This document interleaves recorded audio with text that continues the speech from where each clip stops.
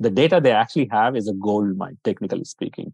COVID was a big thing when it comes to from a technology adoption point of view. So when we talk about data, right, data means you need to have some tools. Tools means technology. And COVID was a big factor in terms of at least people started talking about online ordering. People started about delivery technologies. People started talking about point of sale systems. And what I would assume is with Chat GPT also coming into play, because that, again, it all depends on the trends, right?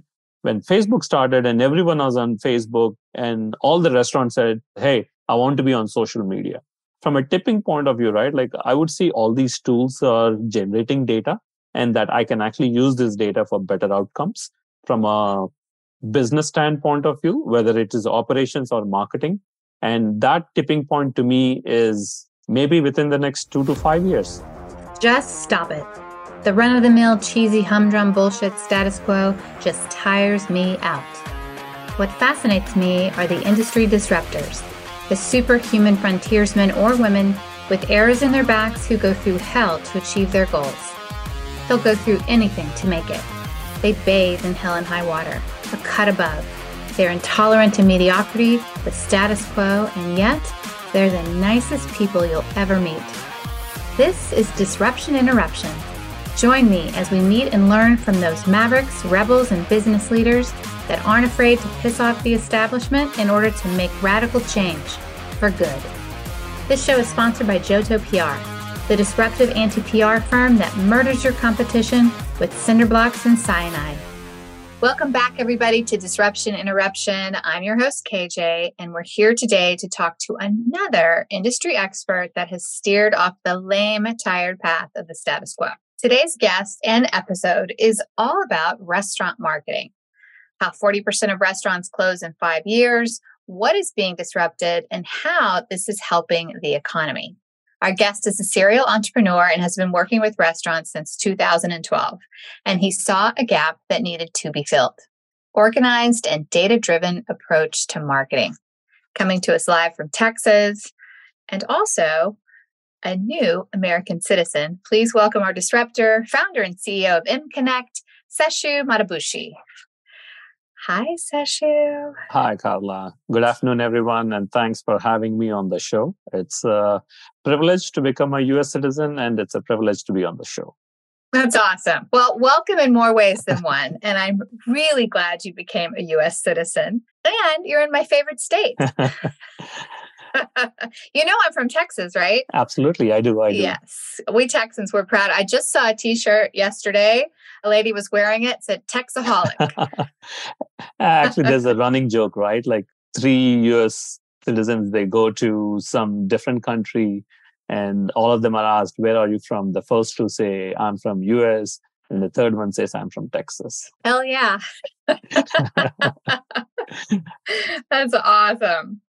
Before we get into this whole restaurant scene, which I think is really interesting because they were seriously disrupted in a very bad way during COVID. But tell our listeners, what is your personal main ingredient for disruptive innovation? If you look at a restaurant, right, like obviously a lot of people actually interact with a restaurant, whether it's a mom and pop or whether it's a chain. But even with a chain also, it's at the local level because it's like owned by a local person, like a franchisee location, right? So there are multiple touch points, and these touch points, a lot of customer data that is being given to the restaurant, either voluntarily or there are options for the restaurant owner to kind of, hey, prod the customer saying that, can you give me this kind of data and all those things? So the primary ingredient for me when it comes to a restaurant or customer engagement perspective is the data that can be collected and that can at each of these touch points, and that can be used by the restaurant owner to kind of understand more about the customer, understand their preferences, and based on that, try to serve that particular customer in a way that the customer feels privileged and also kind of saying, hey, this particular restaurant owner, they know about me and it's great that they can actually differentiate me from the rest of the crowd. So I would say that using data from all these touch points by a restaurant owner is very crucial. I'll give a very simple example. So there is an Indian restaurant right next door. So every time I walk in or whenever I see this owner slash manager, he remembers every single customer. And whenever they walk in, they say, "Hey, Bob, how are you doing? Long time no see. Hey, Seshu, long time no see," kind of a thing, right? Like, so it's absolutely critical that when I walk in, it's not, I'm just not standing there or waiting for someone. So it's a personalization thing. I mean, I've been to many restaurants where I've been there many times as a local, and I'm not always recognized as a repeat customer. And it really does make a difference when you are. I think this is a really pivotal time for small businesses with technology, especially since COVID being a catalyst. Technology and this data-driven approach can really help the SMBs compete with the Goliaths. And I know you're a serial entrepreneur and you've done other ventures, not just in restaurants, but restaurants is particularly a passion of yours. Would you say that a data-driven approach has always been sort of at the core of what you've looked at when you've done your various ventures? Yes, to a certain extent, but to be very frank, I did learn the data-driven approach over years, right? In the sense that it's not just that all of a sudden I've become the data guru from day one. I wouldn't say that way, but I would definitely say that, like, from my point of view, I'm a very analytical person. So the way I look at things is the basic primary reason a business stays is they're either trying to sell a product or a service to a customer.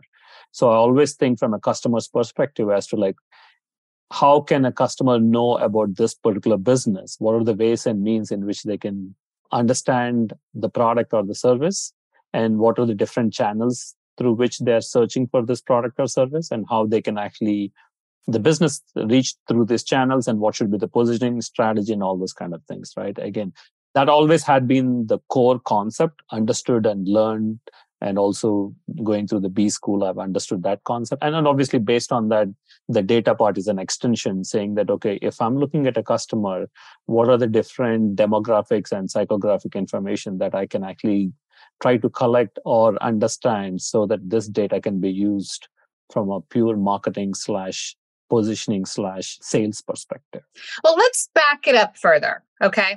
Because we're down the funnel on the solution, but we haven't really painted the picture as far as what is the status quo with small mom and pop restaurant marketing and why this is so critical. We have chains, and chains do have a lot of technology and they have a lot of resources, but we also have mom and pop restaurants on every corner. Paint the picture of this whole scene of the restaurant industry. How antiquated is it? How do they have to rely on getting customers? What's the missing piece? Paint that for our audience. Sure. Before that, right, let's understand the psyche of the person, of the restaurant industry itself, like, right, in the sense. Ooh, yeah. If you look at the restaurant industry, obviously there are more than 2 million restaurants within US itself, both mom and pop and chains, out of which I think, again, might be wrong, but maybe around 40% might be chains and the rest of them are actually mom and pop restaurants. So you're looking at around 1 million plus. So for me, when I say mom and pops, who are actually, again, 3 to 5 units or even that are still considered mom and pop, they're not chains, right? Like the established chains. The industry as such is that anyone with a little bit of capital can start the industry. And people who start the industry, mom and pops specifically, are very, very passionate people, right? In the sense that this is my favorite saying, and I tell this to my wife as well, to my family, that I work hard when others are partying. That means on weekends and holidays. On a Friday evening, I'm actually attending the calls where my family wants to go out for dinner. Even during dinner, I'm actually attending the calls. The same goes with the restaurant owner, right? So that's number one. They are very, very passionate people. And the second aspect is you have to juggle a whole lot of things. Either they're the cooks and they have these great recipes that they got from their grandfather or from their family, and they want to basically make sure that they can pass on this. It's not like where it's a frozen meal and then they can just put it in the microwave kind of a thing, right?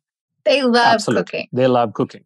And to that effect, the marketing for them is an afterthought. They think about, okay, I have these, like, again, let's give an example, right? Let's take, I have a taco place, right? they've been doing this tacos in a certain way and all those kind of things. And they said, I want to make sure my clientele obviously can taste this tacos, like, but obviously, again, money is definitely one aspect of things, right? So when they start, marketing is an afterthought for them. It had been and still is for most of the people. And so far, like when they start the business, they come up with grand calculations and financial analysis. And most of the people do not do that. From a marketing standpoint of view, they think that once they open, because this food is so unique, there will be a big line outside the door, and they would start that business. And then they see, if they cook it, they'll they will come. right? Just because the aroma is so good that within the neighborhood there will be a line. So first month they see that Right. they hardly make any, maybe like let's say $1,000 in sales per day, or even less than that, right? Then they'll get panicky, and then there comes your salesperson who comes into the door and say, listen, like, I'm your guy who basically distributes these pages, ad pages or whatever, right? Like, or a brochure or something. It will go to 50,000 within this particular zip code. And out of this 50,000, you will get a minimum of 2,000 families. Will you be able to manage that kind of crowd? And all of a sudden, these people will start making calculations and say, okay, it would cost me like $1,000 per month for the next 3 months to do this. And I'm spending $3,000. I'm getting 2,000 families, out of which they will be spending around $35. So that would be like $70,000. My profit margins are this. And lo and behold, they'll go ahead and execute that particular campaign, so as to say, the marketing campaign. And that's pretty much it. That's all their ad budget is, $3,000 for 3 months. And then they start waiting for the customers. And as we know, the conversion rate is less than 1% when it comes to a postal mail. And that's where one of the reasons why most restaurants fail is they do not foresee the cash flow, the run that they need in order to sustain. And marketing doesn't happen overnight. Building a customer base doesn't happen with one single channel. I would say that most of the restaurant owners actually are very operationally focused than marketing and building a brand and all those kind of things, which obviously the franchisees have perfected that art, and that's why they are able to franchising. And whereas the mom and pops, they are basically struggling, because what happens is it's kind of a rabbit hole kind of a thing. Once you have the dip, they'll start trying to see, how can I basically make sure I can make money? And there's no money to spend on marketing. I agree with you. That reminds me, a downtown near to me has had great restaurants crop up, leave, crop up, leave, crop up, leave in their downtown. And the city came up with a grant to help these restaurants get going. And they ended up contacting my agency for help, but the grant was not for marketing. It was for kitchen and kitchen supplies and this and that. And I said, the reason why these guys are leaving is they don't have customers. They don't have marketing. They're going to give them all this grant, this money for kitchen supplies. But at the end of the day, they have to have customers. And it's not just restaurants that don't think that way, which is baffling to me. Absolutely. Right? Yep. You mentioned one thing that I found very interesting, and it's true. Like, some of them are not technology savvy. How do you get over that hurdle of helping them with that, or convincing them of that, or getting them to see that this is something that's needed, because your entire platform is technology? Yep. Whenever I go and talk to the restaurant owner, I don't talk about data. I don't talk about data-driven marketing or anything like that. We basically approach this one is talking to them more in terms of the pain points, and trying to make them understand that marketing is all about multiple touch points, about trying to reach to the customer, not once, but on a continuous basis. Like, even though you're a customer today, doesn't mean that the customer is going to come back. You want to make sure that the customer is happy. And then the second aspect is, we do not talk about technology mostly. We talk about more from a services point of view, and that's our differentiating factor, in the sense that we have a marketing person, a dedicated marketing person, talking to you whenever you want. But even before you want to talk to us, we will basically approach you Like, for example, today morning, I had a call with a couple of managers of a local chain that we work with. And we were talking about, like, okay, what are the things that we can do to improve the loyalty program that we are implementing for them? How can we actually enthuse the employees to be part of this particular program, and how we can actually have a competition with an Amazon gift card, right? So the services aspect of it is our differentiating factor, so that the mom and pops, because when you talk about technology, most of them even do not know how to, like, okay, what is a Google Drive, what is a domain name, right? So rather than talking about technology, we talk about more in terms of services, more in terms of how we will actually help them grow, wade through this competition, and we are there marketing, not gurus, but more in terms of advisors, so as to say. So we have a lot of those interactions where we say, if someone comes and says, hey, most of the time they show a paper saying that someone sent me any message saying that I have to pay $279 for a domain name. And I say that's bogus. Don't even talk to them. Or someone they call and say, someone is calling from Google. I say, no one is going to call you from Google. All right. That's the differentiating in the sense we actually focus on more on services part, because most of the mom and pop restaurants, they do not have time. I wouldn't say capability, but more in terms of the time wise, and also in terms of the technological know-how kind of a thing to focus on data and all those things. But it is a technology platform. I mean, I get the service, right? What are some of the wins that your restaurants have been having with this technology platform and using data to organize their marketing? Couple of factors, right? We focus on the revenues, and then the second aspect is the number of customers / the engagement that we are getting, right? So our focus always has been, if you look at what we call as the A to A funnel, awareness to advocacy, that is our platform where we focus on all these stages from a customer journey perspective. How many people are interacting with the brand in a given month? How many people are becoming aware of the brand, interacting with the brand? How many of them are actually converting into real customers? How many of them are coming back? And how many of them are actually talking about the brand to their friends and family? Those are great data points, like absolutely great data points. What are the biggest pain points that your clients come to you for? They just don't have enough customers? Is that the biggest pain point, or do they even know? So their main point is that, hey, my business is not growing, but at the same time, they do not know who their customer is.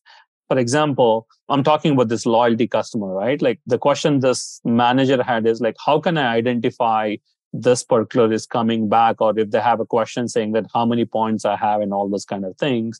And we say that, hey, here is the dashboard that you have access to. If you click on this particular link, you can actually see when this customer had come back and all those kind of things.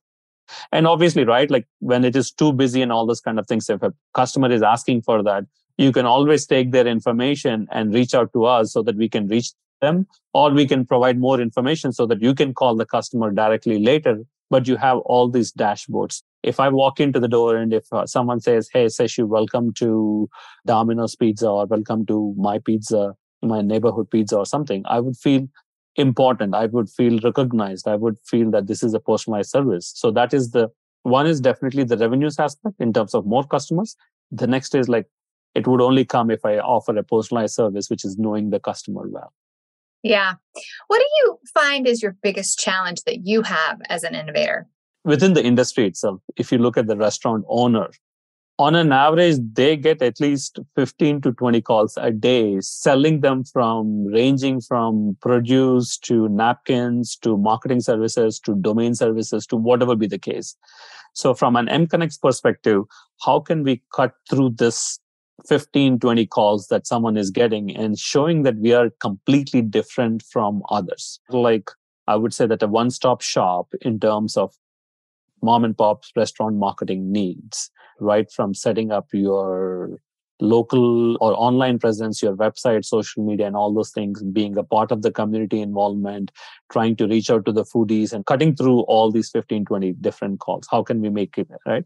And then obviously, once we do that, making sure that they understand that, hey, it's obviously, as I said early on, right? We are not talking about data-driven marketing, but at the same time, I want these people to understand the importance of data and making sure that they can basically act on it and make sure that the employees are also act on that piece of things, right? I guess like once we land up with a client, how can we make sure that the client also understands the importance of data and then tries to, I'm not saying change their ways of doing business, but at least focus on one or two parts of it so that they can kind of build on that one. Yeah, it has to be an incremental approach, it seems like. So just like every disruptor, education is one of the big hurdles. And it seems to be the same for you. Yes. So with this data-driven approach to marketing, what are the goals for MConnect? And how do you see the adoption of this type? Like at a certain point, there's going to be a tipping point where small businesses and restaurants realize that they're going to have to take, a different approach. What are the goals for MConnect? And then where do you see this tipping point happening just in the SMB restaurant industry itself? Our mission is basically MConnect should be known, or we are positioning ourselves to be the data-driven experts within the restaurant industry for any restaurant, whether it's in the mom and pops or even in the smaller chains or even in the bigger chains, right? So, for example, right now we are working with ChatGPT, integrating ChatGPT into the entire stream of our products, right? So from an innovation standpoint of view, we just not, because it's constantly changing. So one thing that we are working on is integrating ChatGPT. So we want to be known as the leading data-driven technology, marketing technology company within the restaurant industry. As far as data-driven, like data-driven marketing, organized data-driven for restaurants, at some point, there is going to be a tipping point where restaurants, it will be not a nice to have or something. It will be a must have. It will be vital. When do you see that tipping point happening? It's kind of, at least when I started the company, there was like nothing called data driven or anything like that, right? But to be very frank, I'm seeing the progress in terms of a lot and more restaurant clients are looking at it, but that portion of people who are actually looking at it is very minuscule. But most of the mom and pops, they do not understand the data driven or anything like that, because the data they actually have is a gold mine, technically speaking. COVID was a big thing when it comes to from a technology adoption point of view. So when we talk about data, right, data means you need to have some tools. Tools means technology. And COVID was a big factor in terms of at least people started talking about online ordering. People started about delivery technologies. People started talking about point of sale systems and all those kind of things. And what I would assume is with Chat GPT also coming into play, because that, again, it all depends on the trends, right? When Facebook started and everyone was on Facebook and all the restaurants said at that point of time, the big thing was, hey, I want to be on social media, right? So from a tipping point of view, right, like I would see all these improvements in terms of the technology, like people nowadays, you can see robotics everywhere, like the shortages of these things. So all these things actually will lead where people can understand that all these tools are generating data and that I can actually use this data for better outcomes from a business standpoint of view, whether it is operations or marketing. And that tipping point to me is maybe within the next 2 to 5 years. That's very interesting to me. Well, I really hope that happens because SMBs are the backbone of the U.S. economy and we all love food. So absolutely, there you go. Yeah. Okay, Seshu, how do people get a hold of you? Email or website is the one thing, mconnect.com, mconnect with a K, MKONNEKT, right? So multiple ways in which anyone who wants to have a chat, it's not just about sales, right? Hey, I want to know more about data-driven marketing, know more about technology in restaurants. I want to know more about marketing in general, or I just want to say hi. So you can go to our website or you can just send me an email, seshu@mconnect.com, or you can go to our LinkedIn page, or even you can tweet us at mconnect as well, the handle. Either one of our staff members will definitely reach to you within 24 to 48 business hours. Or again, as I said, right, like we are pretty much accessible at this point of time through multiple channels. LinkedIn. That's how you and I met, LinkedIn. Seshu, I wish you the best of luck I think what you're doing is vitally important. I see a lot of stuff in the restaurant industry of tap, order, and pay and, things like that. But this particular aspect is close to my heart because what you said is true. They are sitting on a gold mine and you're helping to mine the gold. Again, thank you very much for having me. It was a pleasure talking to you and hopefully the rest of the people as well. That's a wrap, everyone. If you learned something today, go tell someone about this podcast and tell people to go disrupt their markets with a tidbit from this show. Thanks for listening to Disruption Interruption, where we transform lives, change consumer behavior, alter economics, and never accept the status quo. Because we live in a highly litigious society, with America being one of the top litigious countries in the world, here's our legal disclaimer. This advice is not intended to be a substitute for professional public relations or legal advice. Do not disregard seeking professional legal, healthcare, or financial advice, or delay seeking professional PR or legal advice because of something you have heard here. Contact an attorney to obtain advice on any particular legal issue or problem. Use of this podcast or our website or any of its social media or email links do not create an agency-client relationship between Johto PR and the user.